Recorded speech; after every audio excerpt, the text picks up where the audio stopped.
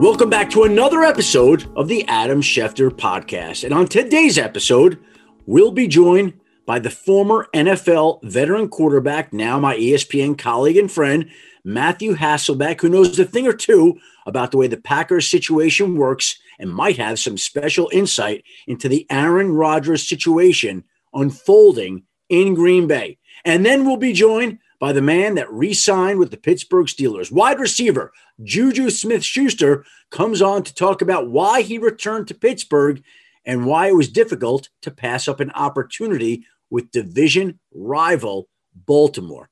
But the story that hangs over the NFL right now is Aaron Rodgers and his future, or lack thereof, in Green Bay. Last week, I popped onto the Dan Patrick Show to talk about the Aaron Rodgers situation, and Dan asked a question asking me to trace back what happened on draft day and the process leading up to ESPN releasing the story on Aaron Rodgers. Well, that actually was the first day that I was scheduled to play golf in a year, one full year. And I don't play golf very often, but a few times a year. It's nice to go out, and a friend was taking me out. And so I do Dan Patrick at 10:25 a.m. Eastern, go to play 18 holes with my friend. And we were 3 holes in, having a nice, enjoyable day, when I got a text from my boss, Seth Markman, that my name was trending on Twitter, which is never a good sign. And initially I was confused as to why my name could or would be trending, but I guess it came to my attention, as many critics have pointed out, that they felt that what their takeaway on that interview was that I intentionally held the story for draft day, which I could tell you was unequivocally 100% wrong. I did not go to Cleveland thinking, boy, I got this Aaron Rodgers story in my back pocket, and I'm going to drop it on draft day. Baloney. Never happened.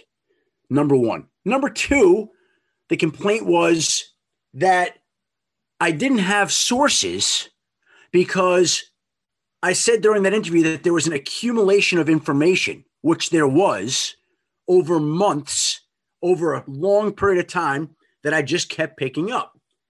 And so that morning, I made the decision, you know what? There were reports that the 49ers had reached out to the Packers about Aaron Rodgers. And I said, this isn't going to hold up. And while I didn't go into all the micro details with Dan Patrick, and I made the decision that I better get on this Aaron Rodgers story that morning with that information, and it just felt relevant.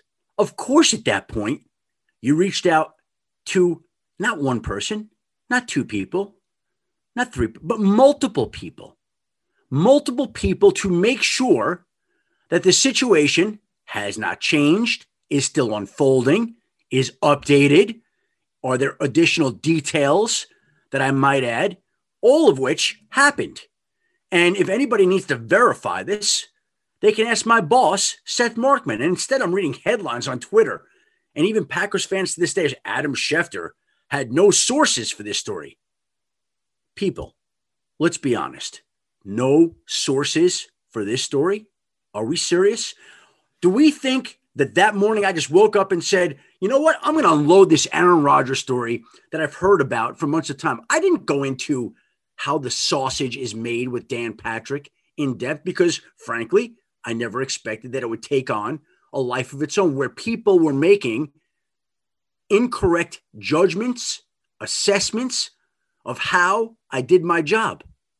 I can tell you how I did my job. I did my job the same way I've tried to do my job for 31 years. In journalism school, they teach you, if your mother tells you she loves you, check it out. Do you think I made the decision that day to say, I'm going to unload this Aaron Rodgers story, premeditated, by the way, to sabotage draft day? False. That I didn't call around again that morning. Correct. In fact, it took me a few hours to get that information, which didn't come in, the final bits of informations and verifications, until 3:05 or so. And we could prove that because why didn't we open NFL Live at 3 o'clock if I had all the information that I wanted? That's what we were trying to do. You'll notice that I came out at the end of the segment and said, we'll have breaking news after the segment because the last piece of information that I needed had just come in. And so we opened the B block at about 3:15 Eastern on NFL Live with the Aaron Rodgers story that I was putting together for the rest of the morning. I left out those little details about doing that additional reporting that morning, that day, on top of the accumulation of information that had come in for the better part of weeks and months, which is why I didn't address that in Dan Patrick. I inadvertently left out that little detail that when I decided to go with the Aaron Rodgers story, that of course I was going to go to other people to verify it, check it out, make sure it was up to date, make sure the information was still accurate. So, number one, there was nothing premeditated about it. Nothing.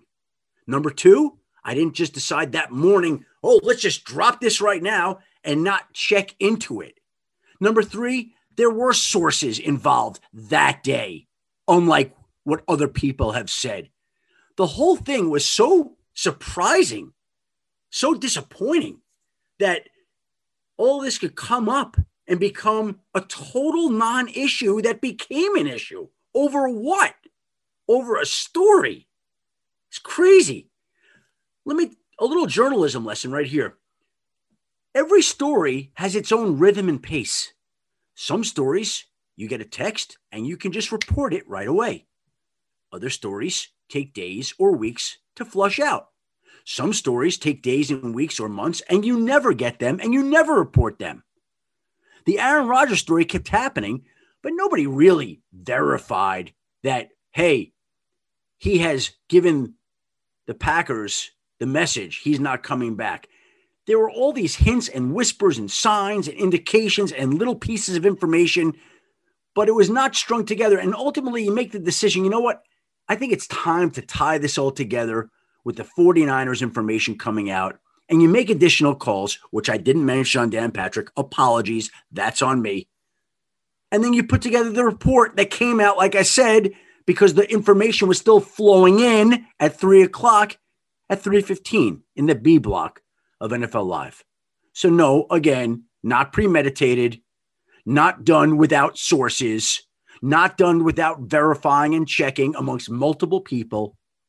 And yes, then putting out the story of Aaron Rodgers, which we will have more about here, coming right up with a former Packers quarterback himself, Matthew Hasselbeck. But before we get to Matthew Hasselbeck and Juju Smith-Schuster, there's a few things I want to share with you. First off, the NBA season is in full swing, and who better to give you all of your NBA insider information than my friend ESPN NBA expert Adrian Wojnarowski and the Woj Pod. Be sure to download and follow the Woj Pod wherever you get your podcasts. Also, ESPN Films' latest documentary, 144, executive produced by ESPN Radio and First Take, Her Take podcast host, as well as current WNBA player Chiney Ogwumike, takes viewers inside the WNBA's unprecedented 2020 season. 4 months after the WNBA postponed its season due to the COVID-19 pandemic, the league set out to play a condensed season entirely in a bubble where 144 players across 12 teams not only came together to play basketball, but also to dedicate their season to social justice.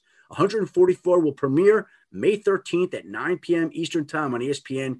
The film will be available on ESPN Plus immediately after its premiere. And now, my friend, my colleague, the great quarterback of the Seattle Seahawks, Indianapolis Colts, Tennessee Titans, and Green Bay Packers, Matthew Hasselbeck. Two guys drove to work. Neither guy wore a seatbelt. One guy got a ticket. One guy didn't. The same two guys drove home. One guy wore his seatbelt. One guy didn't. One guy made it home. The guy not wearing his seatbelt didn't. Don't risk it. Click it or ticket. Paid for by NHTSA.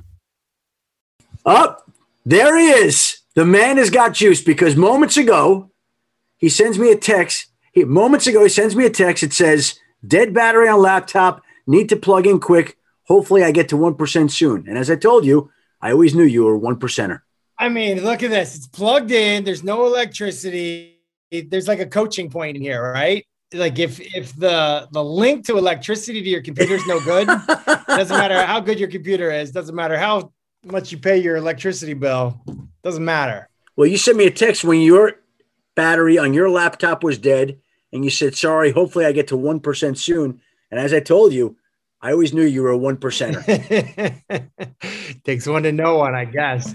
So we just got it verified today. We just got it verified today, Matthew. That's it. I was a 0%er today, Adam. 0. How did it feel to be a 0%er? It's not very fun, right? No, it's frustrating. It really is frustrating. I felt like I was doing everything right, and raced home to get here for this podcast too. You know, I had time to spare, had a turkey sandwich, and just didn't plug in. Life lesson. And you have all the time in the world. So with everything going on in the NFL, as there are all these quarterback storylines out there, right? We have Trevor Lawrence going to Jacksonville, and we've got the 49ers trading up, and we've got, let's see, what else? Aaron Rodgers in Green Bay and Deshaun Watson. If you were on Sunday Countdown this week, which is the one quarterback storyline that would? I mean, I know what the producers would want to talk about. They'd want to talk about Aaron Rodgers. They'd want to talk about that kind of stuff. To me, what I would probably want to talk about is Tua in Miami, you know, or some of these situations where the team is really good. Maybe Matthew Stafford or Jared Goff, like, where the team did something and they basically said, okay, now it's up to you, quarterback. It's up to you. Like, we did what we were supposed to do. Now it's up to you. And then there's some guys who are going to take the next step or not take the next step, who, you know, maybe like a Derek Carr would be an example of a guy that nationally probably doesn't get a lot of respect, but I think that they believe, or there are certain people that believe, like, hey, you know what? No, this guy is really close to being a superstar. But he's just got to go out and prove it. You know, like stuff like that. I think there's the Jimmy Garoppolo angle. Like, okay, what version of Jimmy Garoppolo are we going to get after we trade up to get to that number 3 spot? We draft the quarterback of the future. Are we going to get the best version we've ever seen of Jimmy Garoppolo, or what? Like, and I think they believe they will. That reminds me a little bit of like when Alex Smith had just an amazing year, led the entire NFL in quarterback rating the year they drafted Patrick Mahomes, and Patrick Mahomes sat on the bench. That was the best football Alex Smith had played. Kansas City Chiefs were the 1 seed. You know, it's just those are interesting things to me, like what the quarterbacks are actually going to do on the football field. And it wasn't coincidental in your mind that Alex Smith had his best season once they drafted Mahomes, just like the 49ers have now drafted Trey Lance. Yeah, not at all. And in fact, I don't think it's because like Alex Smith wasn't doing the most he could do without Patrick Mahomes on the bench. Like, I have a tremendous amount of respect for Alex Smith, but I do believe that Alex Smith was really good at protecting the football, playing winning football, playing conservative football. And then all of a sudden, here comes this gunslinger of gunslingers in Patrick Mahomes. And I think what we saw out of Alex Smith's game was like, hey, it's time to cut it loose. It's not time to like just play it safe at all. Like, I'm on, you know, this is it. This is like, you know, borrowed time, sort of. So like, I'm just going to cut it loose. And the result was he played incredible. I think he came into New England week 1, got the win in impressive fashion, but he was pushing the ball downfield. It was receivers, it was tight ends, it was him running the ball. That was kind of an inspiring year. I think if you were going to watch around the league, I think people saw how Kansas City handled that year. Alex Smith's last year with Kansas City and Patrick Mahomes' first year. And I think people have tried to duplicate it, but no one's been able to duplicate it the way that they did in Kansas City. And Kyle Shanahan and Jimmy Garoppolo would have a good chance to do that. But you mentioned 3 quarterbacks. When I asked you to name your quarterback storyline that intrigues you, you mentioned Tua, you mentioned Matthew Stafford, you mentioned Jared Goff. Which of these guys do you expect to take the next step forward? Which is the guy that you feel most confident in endorsing having a great season? Like the guy that you and your War Room League partner, Tim Hasselbeck, would like to draft in the fantasy draft in the War Room League that we have. Yeah. Well, I'm not really no good at fantasy, as you know. Listen, I mean, there's a lot of guys.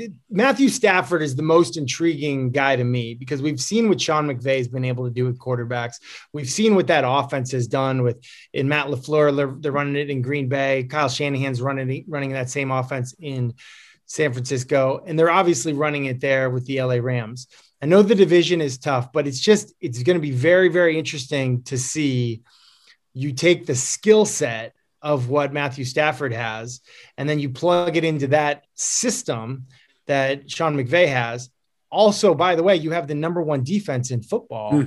Like that's the one that I think could really just shock people. I don't think that's one that's going to get a lot of headlines this year, but there's something fascinating about it. It could fail. Like sometimes that fails when you have a gunslinger going in and plays within a system. It doesn't always work. I think this will work, but it is interesting. Well, there's a honeymoon going on between Sean McVay and Matthew Stafford. These guys love each other right now. They're all about each other. And when the Rams made that trade, there was a big part of them that saw what Tampa Bay did, winning a Super Bowl in its home stadium, saying, we've got the Super Bowl in LA, and we want to be the second straight team after no one had ever done it before to not only play a Super Bowl in our home stadium, but to win a Super Bowl in our home stadium. That was in their thinking. That came up, I remember, the night or the weekend that they traded for Matthew Stafford. Like, Super Bowl or bust. We're going all in. And they haven't had a first-round draft pick since they drafted like Deacon Jones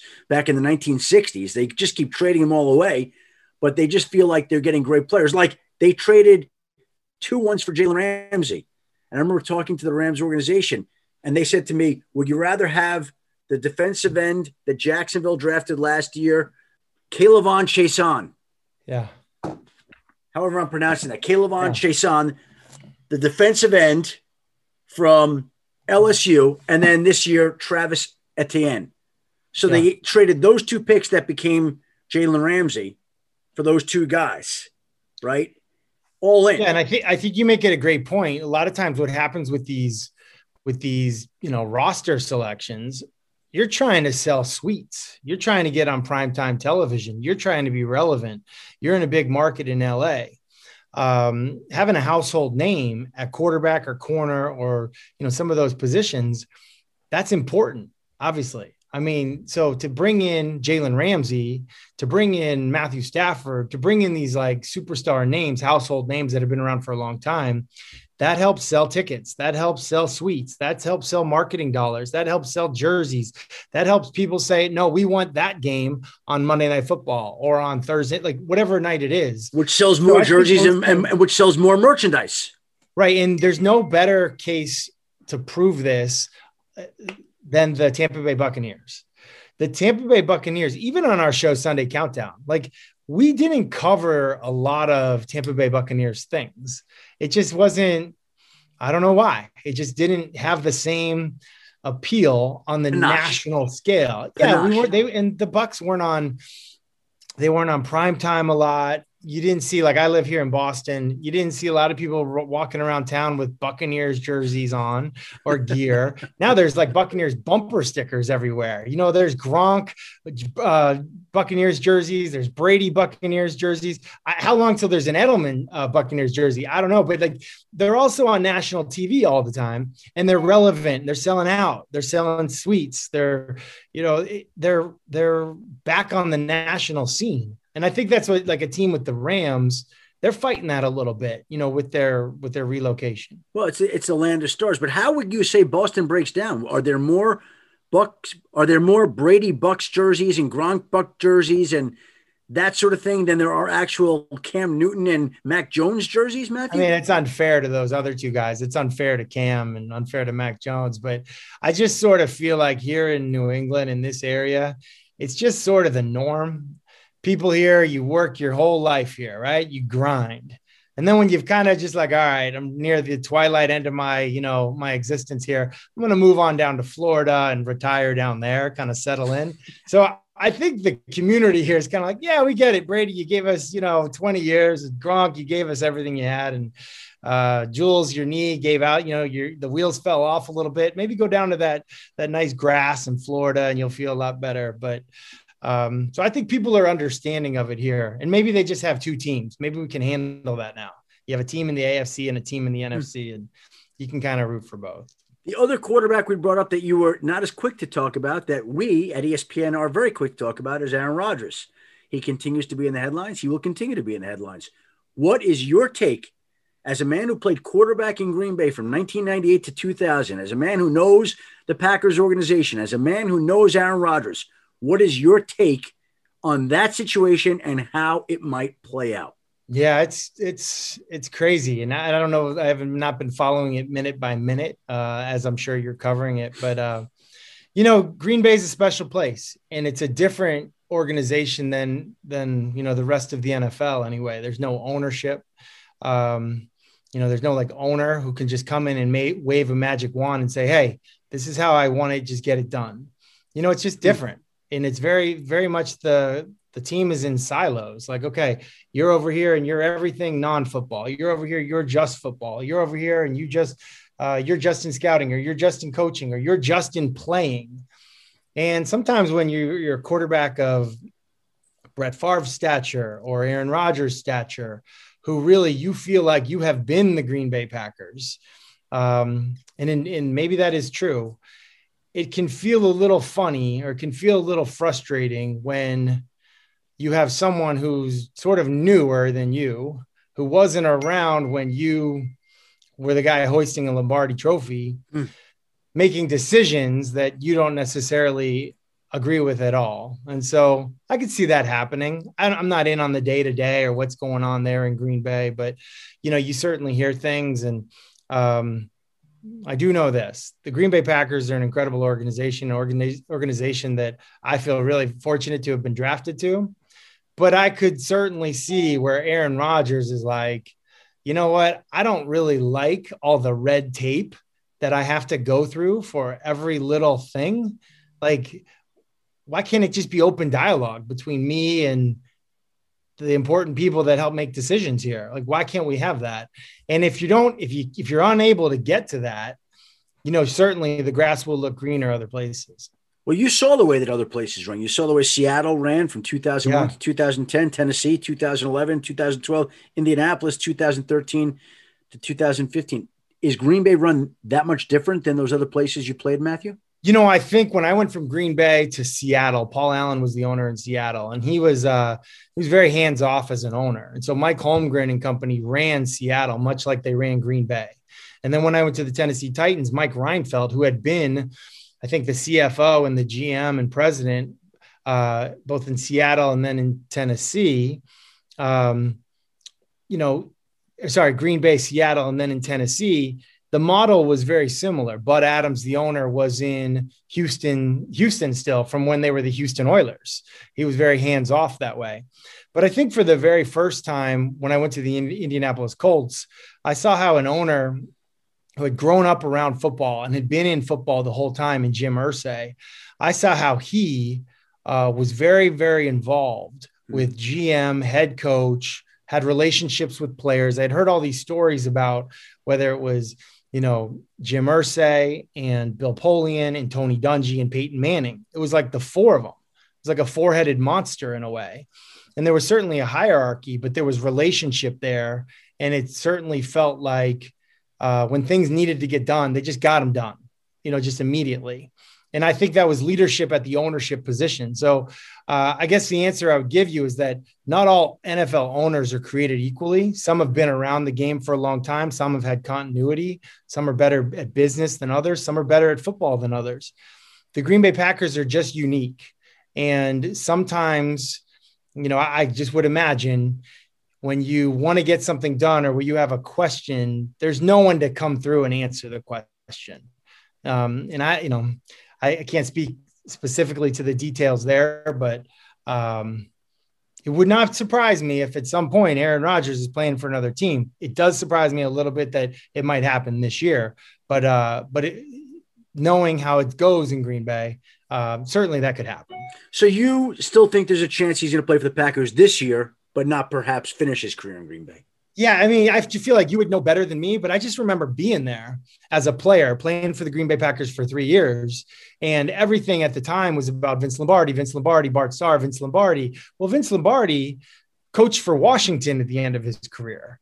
Reggie White was a teammate of mine. Reggie White was the man. It was like the minister of defense. He was our guy on defense, Brett Favre on offense, and Reggie on defense. And by the end of my time in Green Bay, we were playing against Reggie White when he was a Carolina Panther. It was like, all of a sudden Mark Tauscher is holding the keys of the Green Bay Packers to like the keys to success. Like, Tausch, We know you're a 7th rounder and a rookie, but we need you to shut down Reggie White tonight. It was like, wait, what just happened? Reggie White is the Packers. Reggie White is us. But all of a sudden he's a Carolina Panther. And then obviously they lived it with Brett Favre. They lived it even to a smaller extent, Mike Holmgren. Mike Holmgren was that guy. And then all of a sudden he's in Seattle.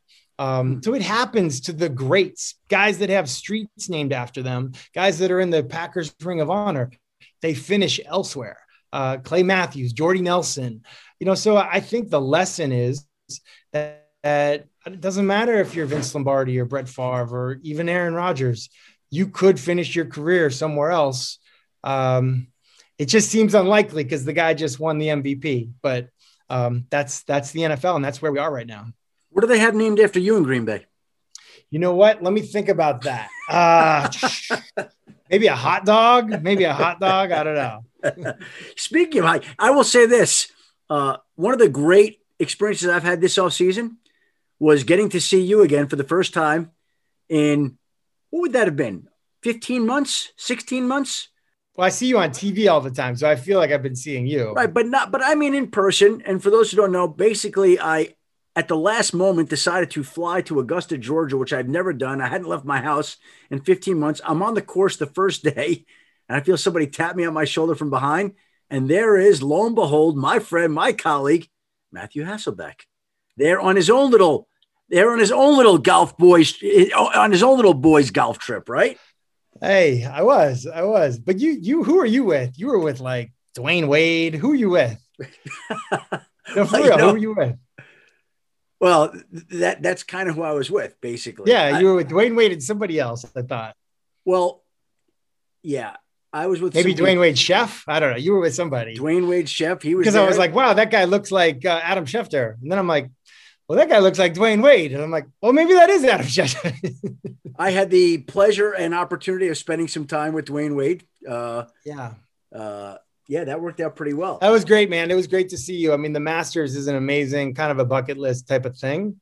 I had a last minute chance to go with some friends, and it was just incredible. I mean, for those people who golf, you know how hard golf is. So then can you imagine golfing on a course like that with the rules being as, tight as they are? They're probably different than when you and I play on a Saturday morning. So no, it was really cool. It was good to see you too. And you as always are a wealth of knowledge on the things that are going to happen. And I think at the time you had mentioned something to me that was like, could happen. And I was like, yeah, right. There's no way. And what was that? It might have even been, I don't know. I'm trying to think. Was it Aaron Rodgers? I think it was Aaron Rodgers. We were talking about it at the Masters. Yeah. And I think I was arguing with you. I was like, come on, there's no chance. There's no way, Which I had to go on and explain at the beginning of this podcast because, again, and you can even verify this, we're talking about it, but I didn't know Aaron Rodgers the way that I reported it on draft day, right? Like, it was out there. There were a lot of things being kicked around.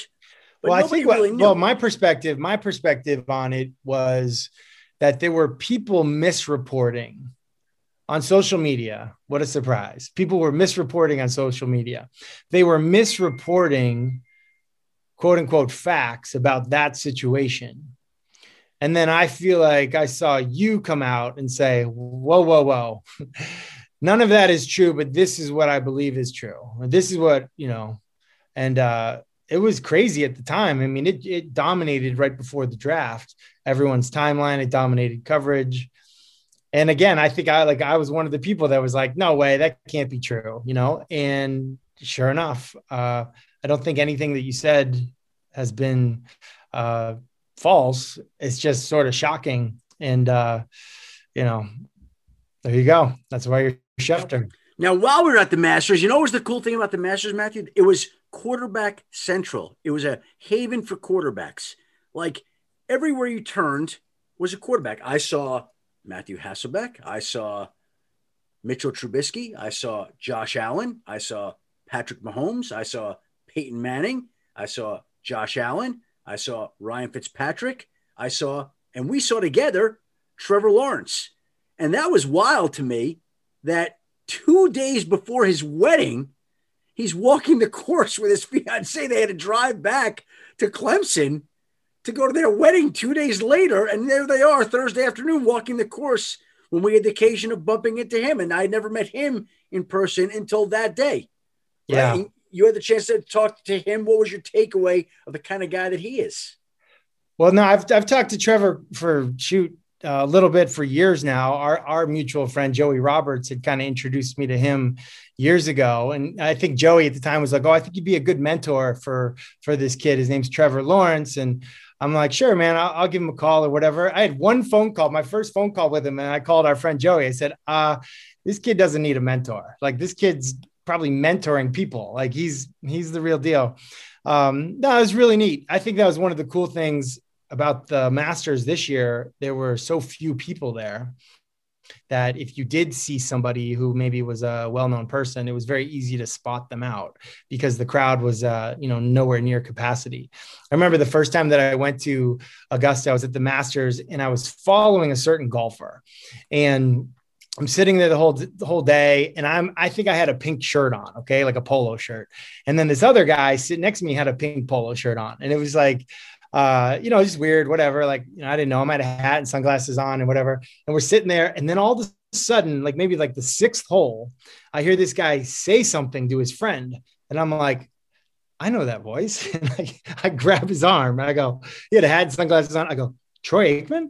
And he's like, hey, what are you doing here? Is that you this whole time? I was like, oh my gosh. Yeah. Like, he was just so muscular. I didn't know he was that I had forgotten, I guess, how muscular he was. And so I was like, you kind of looked like Troy Aikman, but I wasn't thinking it was Troy Aikman. And, it was a cool thing this year, like seeing guys, and like you named a bunch of people that we saw, but the list goes on and on, like the amount of people that were there. So it's an amazing thing how, people from all different sports admire what goes on at Augusta, both not only from the obviously the golfers, but also the course, just being a fan of the course, where it's almost like you're there to see superstars, but you're also there to see that course, which is a little bit of a superstar in itself. Well, you know what? It's interesting because about 5-6 years ago, I got into basketball through fantasy, right? And I love that. In fact, Teddy Bruschi just beat me in the semifinals of the War Room, and he narrowly beat me in 3 categories, and I GM my way out of a win at the very end. I'm not going to sound like Matthew Berry here. Anyway. Well, you really are into fantasy basketball. Like, some people, like, they've got vices, like maybe they drink too much red wine, or they like whatever, golf or whatever. Yours is fantasy basketball. Well, you know what my new vice is now? And it's been this way for the last 3-4 years, as guys like Mike Cambreri could vouch for me. Fantasy golf. Oh, I was really sure you were going to say Peloton. Well, that too. Because I won't give your screen name away in case it's a secret, but it's not really a secret. Okay. Yeah. So, but one of the funniest things is when I'm doing a Peloton workout that you have done, you'll be on there as like the people that I'm friends with or whatever. And you'll be cruising along or whatever, either on the bike or the tread, either one. You're cruising along. And then all of a sudden it'll just drop to 0. And I'm like, he got a text. He's breaking some news. You're running along, you're at 8:0, you're jogging 8:0, 0. Like, and then you're back in like, 2 minutes. I'm like, he just broke some news. Let me tell you something. It is annoying how that works. And it used to be, and I'll tell you when it changed. It used to be that my workouts were my sacred time. Like, I would not have my phone with me. And it would have been I guess it was 2016. I was taking a spin class, and I left my phones in the locker. Oh, there's one time my wife was pregnant, and I left my phone in the locker, and she was sick, and that was a bad idea. That was a bad idea. But anyway, on this particular day, I get done with the spin class. I go to my locker. I pick up my phone, and there are like 17 text messages from the start of the class till the time it ended at 9 a.m. And while I was in the class, the Rams traded for the number 1 overall pick from the Tennessee Titans for the right to move up to draft Jared Goff. And literally there were text messages from Tennessee, LA, player, and I missed everything. And ever since then, I've got my phone with me. And so now that I don't go to a gym anymore. Now I got a Peloton. I'm on the Peloton there, and I'll have the phone, and that's why it's dropping to 0 every now and then. Are you like a 24/7 like breaking news person? Because I feel like, because I sat next to you in the war room when we would watch the games together on Sunday, and I feel like that was I'm putting my phone down time. Like I never really saw you on the phone as much during games. Yeah. Well, you know what? During the games, I think that to me is so overdone. And I argue with this with Seth Markman all the time. Like, it's during a game. Who cares about breaking news during, like, we're all watching the game. When the game is over, we'll ask the coach or a player, is he out for the year? Is he still your starting quarterback? What's the deal? Now, I guess there are certain things that are bigger than that have to be checked on. I remember one time when Carson Wentz was having his MVP season, and I found out that he tore his ACL in the fourth quarter, and I reported it during the game, and it was kind of weird to me. Like, I don't love that feeling. It's happened a couple of times in my career. Carson Wentz, Andrew Luck during the game. You were familiar with that one, scaring the crap out of me, that one with your phone call to me that day. But I try to get little windows of time that the news can wait, if that makes any sense. In a day and age where news never waits, I think there are moments where it can wait. Does that make sense? Yeah, no, and I respect it. I think the challenge for you is that most people nowadays are watching the game and also have a device in their hands that they're following along what people are saying about the game. You know, and you're a follower, like, you know, I would imagine every single football fan follows you on some social media platform. So that's the challenge. But no, I think that, because I never see you without a phone. I'd never see you without two phones. But then the games come on Sunday and your phones are down and you're into the game and you're talking to us and you're sharing information. People are sharing their perspective. And that's one of the best things I think ESPN has done is it's fun to get in the room. You know, let's just say like me, Rex Ryan, Teddy Bruschi are sitting near Randy Moss are sitting near each other and we're watching a game together.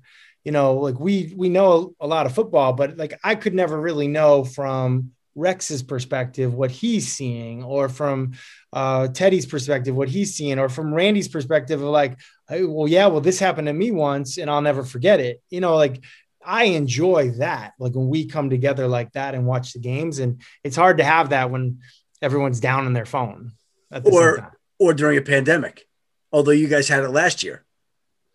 Right? Yeah. So last year was kind of crazy because our show, Sunday Countdown, which was usually in Bristol, Connecticut, we shot from New York City last year. And basically what would happen is Sundays, Teddy Bruschi and I would be on a train, an Amtrak train back home with great Wi-Fi. And, you know, we got our laptops out and our iPads and all that stuff. And we're streaming all the games, and I'm over here in my seat and Teddy's over there in his seat. And we're having our own little like mini war room. We're like, okay, you tell me everything you're seeing. Oh, that's so hard on a defense. That's so hard. And then I say, well, you know, what's hard on an offense is this, or it was a lot of fun. We had a good time. You know, by the way, I should also add before I let you go, you look very fit and trim. You must be trying some new workout method, if I don't mind saying so myself. Look at you.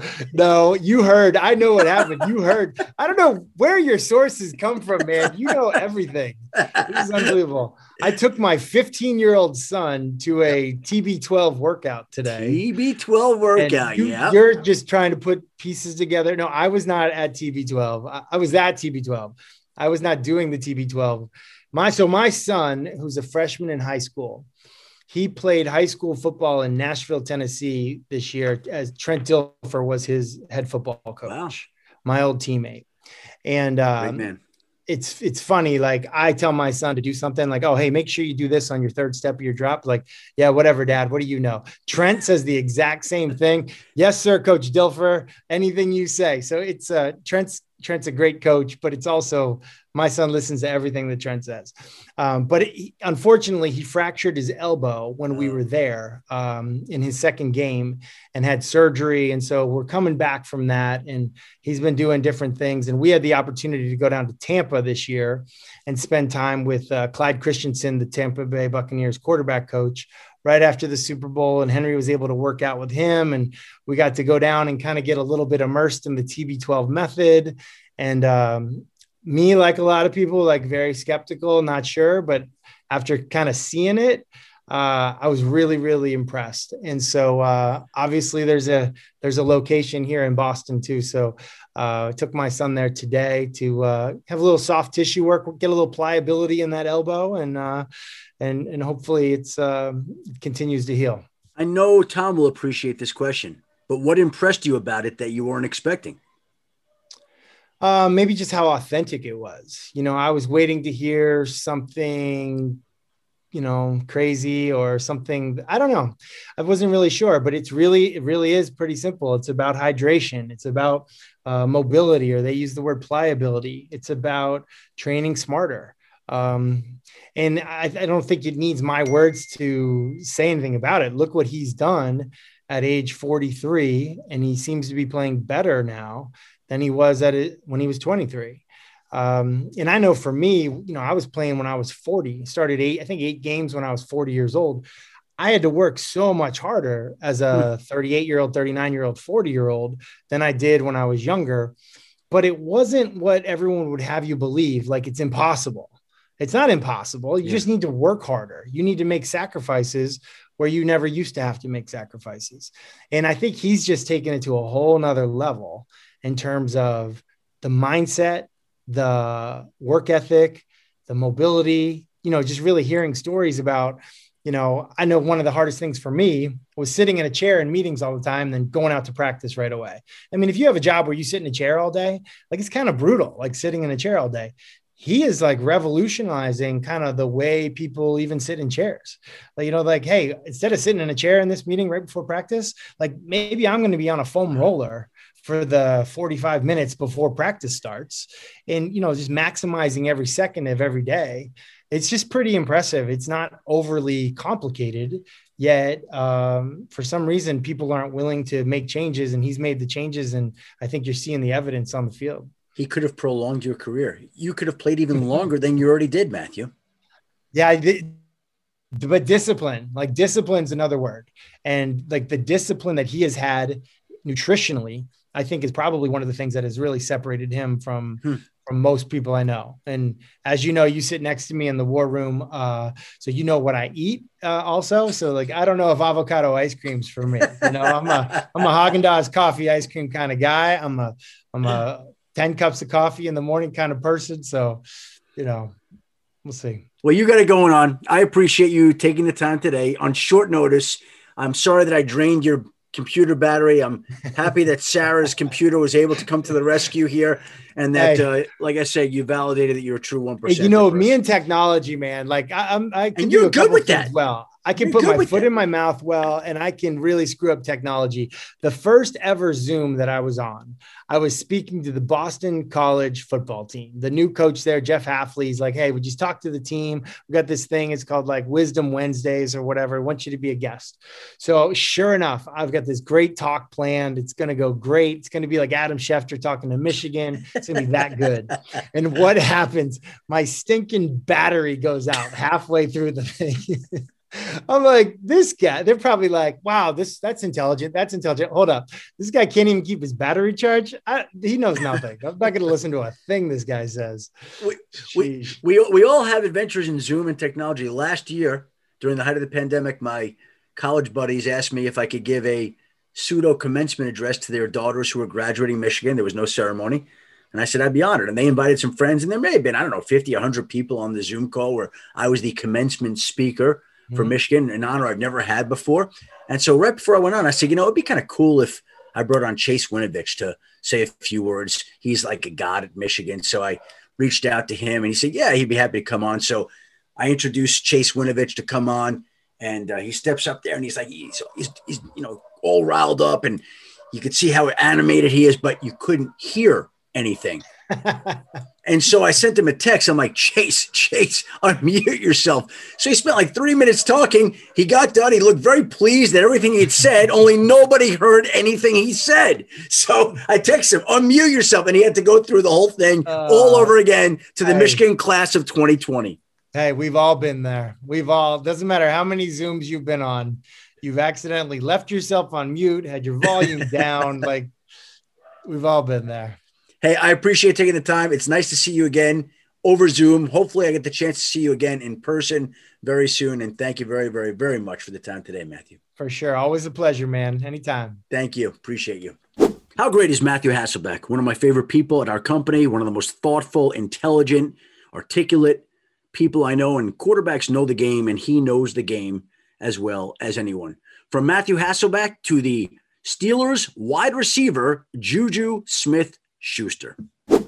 This show is sponsored by BetterHelp. We all carry around different stressors. I do, you do, we all do, big, small. And when we keep them bottled up, as I sometimes have had happen in the past, it can start to affect us negatively.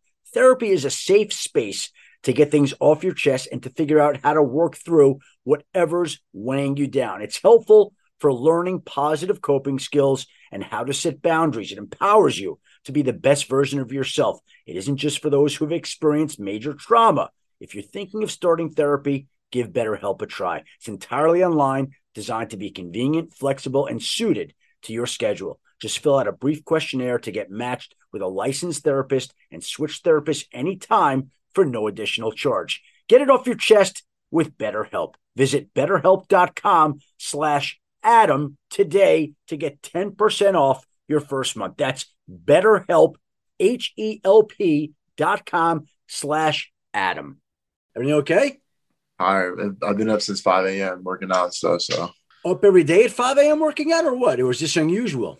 This week, yeah, it's early for me because I have a lot of business stuff, a lot of meetings and stuff with teams. Well, obviously not with teams, but like with my team.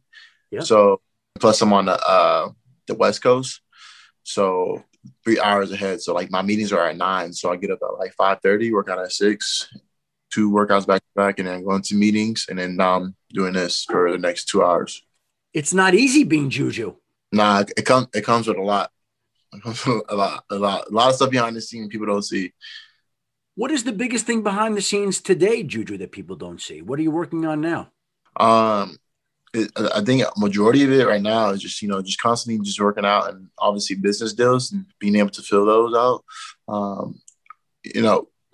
People think people think we get paid for the whole year, but now you don't get paid for the 6 months of you playing, and if you make it to the playoffs.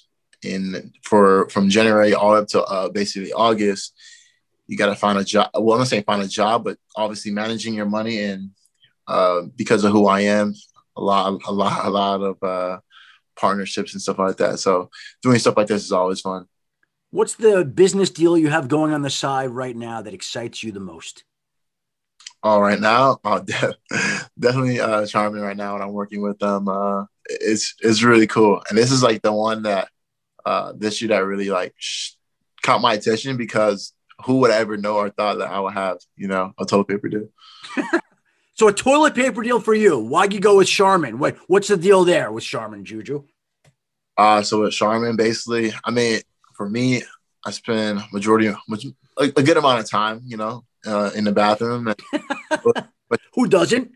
Yeah, who doesn't? I feel like everyone does. Number one, number two, constantly. So with them, man, it's really, really cool. So actually, a guy like me, for example, and probably a guy like you too, this is for a lot of business people, a lot of people in the sports industry, anybody who's doing virtual meetings, like myself, having full-on meetings all day, and also being able to stream, me streaming Fortnite and all that, and playing video games, and, you're pretty much live, so, and the biggest problem for us is being able to go to the bathroom without being rude, without interrupting the host or, the meeting or what's going on.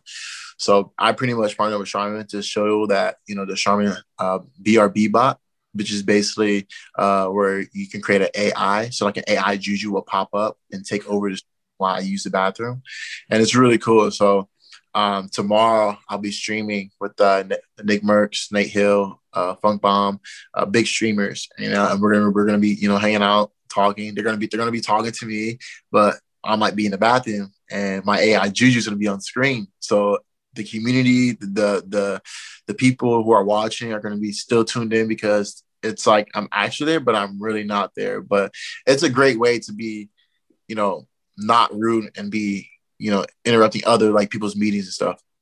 I knew we were going to be talking about your business, but I didn't realize you were going to be taking care of your business in the bathroom, sitting on the toilet with Charmin. That wasn't the topic I was expecting us to get into right out of the box there, Juju, but that's good. I'm glad that that's taken care of. What about your on-the-field business? You re-signed with Pittsburgh, a one-year deal, $8 million.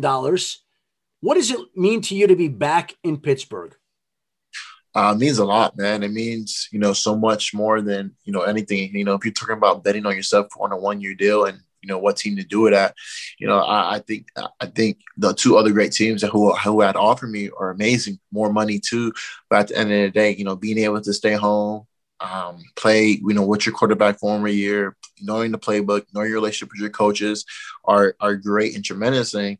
And, they work with you. So it's just a hand in hand, and it feels great. And like the fans here are amazing. We'll be able to have fans back in the stadium. So that'll be awesome too.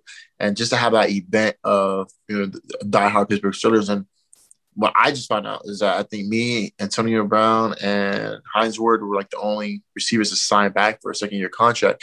And most receivers, they tend to go a different route. Wow.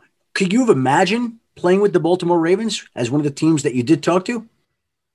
Could I have imagined it? I have, actually. I have within those hours of, having calls with coaches and talking to players on their team. So, yeah. And you spoke to Lamar Jackson. What did he tell you about the idea of you being a Raven and you playing with Lamar? It's just kind of like a no-brainer as far as like, playing with him. And in his sense, it's just more so like he has another weapon that he can use, him having like Mark Andrews, having Hollywood Brown, having me too would be a great asset, to the team. So it was just like a no-brainer. And that's the same with the Chiefs too. Now, if you had signed in Baltimore, you would have been playing with Alejandro Villanueva again. Did you get a chance to see what he said last week after he signed in Baltimore by chance? I did. People. I mean, it's on social media, so people see it. People send it to me. As far as like, I think how I think of it is that, you go where's best for you. You go where's best for your position. And Al, he likes to balance offense. Or it's you can run a ball, pass the ball. So, and I don't have nothing against him. Yeah, but he said, and I'm going to read his words. I'm assuming it's not as fun for the receivers where they run the ball a lot because they're not getting all the catches. They're making the TikToks and they're having fun on social media. A lot of people thought he was talking to you. Did you take it that way?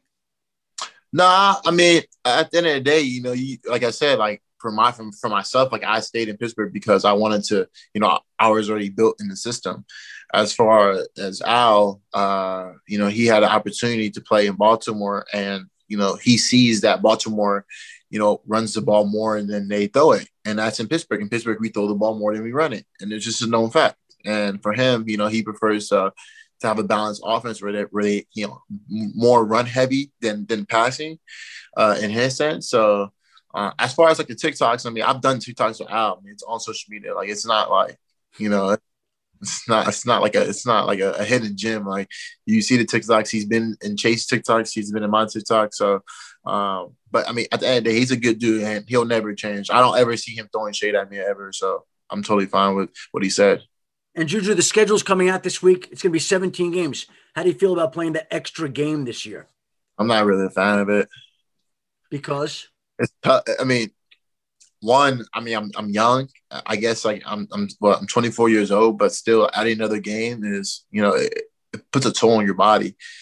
And, you're talking about a great game. I think our last game might be either Seattle, but it's still like these are games like it takes a toll on your body, and I can't even imagine like hey, I want to play for 10 to 12 years, but instead, hey, now I'm playing for 8 years because there's an extra game on the line, and it comes down to the point where like in order for us to make the playoffs, like we don't have to have our starters play throughout the whole season. And I just thought, man, it was tough for us to get through 17 games, now let alone 18. It's gonna be tough.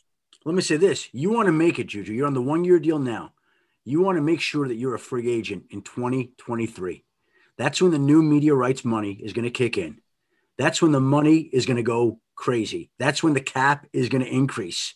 You want to really take care of yourself, work out hard, train, eat right, sleep right, use your Charmin, Okay. Do all those things like that and keep your eye on 2023. Yes, most definitely. That's where it's at. There, you wrote it out for me. I'm going with your plan. See that? I can be your business manager, Juju. And I'd have you do less deals. I know Matt's not going to like that. I'd have you do less deals so that you could be more up and awake, work out harder, keep your eye on the prize there, Juju. That's what you need to do here going forward. Last thing before I let you go. What kind of season are we going to get from Juju on that 1-year deal this year? I mean, you're going to get the whole package. I think the biggest thing that a lot of people are talking about is me playing outside. So you'll definitely see me play outside more and, obviously a sparking down the field. Well, you play outside more and you'll have Najee Harris at running back. So what is that going to mean for your production? Well, that's going to be awesome. We're going to be a balanced offense now. Balanced offense. Wow. So you could be a balanced offense and make TikTok videos. Yeah, it's possible. Hey, Juju, I appreciate your time today. Thank you very much. Lots of luck this season. Congratulations on the new deal. I'm sure we'll be bumping into each other at some point in time. Yes, sir. Thank you, man. I appreciate it. Hey, it's Kaylee Cuoco for Priceline. Ready to go to your happy place for a happy price? Well, why didn't you say so? Just download the Priceline app right now and save up to 60% on hotels. So whether it's Cousin Kevin's Kazoo Concert in Kansas City, go Kevin, or Becky's Bachelorette Bash in Bermuda, you never have to miss a trip ever again. So download the Priceline app today. Your savings are waiting. Go to your happy place for a happy price. Go to your happy price, Priceline. And there is the Pittsburgh Steelers wide receiver, Juju Smith-Schuster. And it's funny how you can tell right away if a person's energy level is up or down. And I could see it right away with Juju.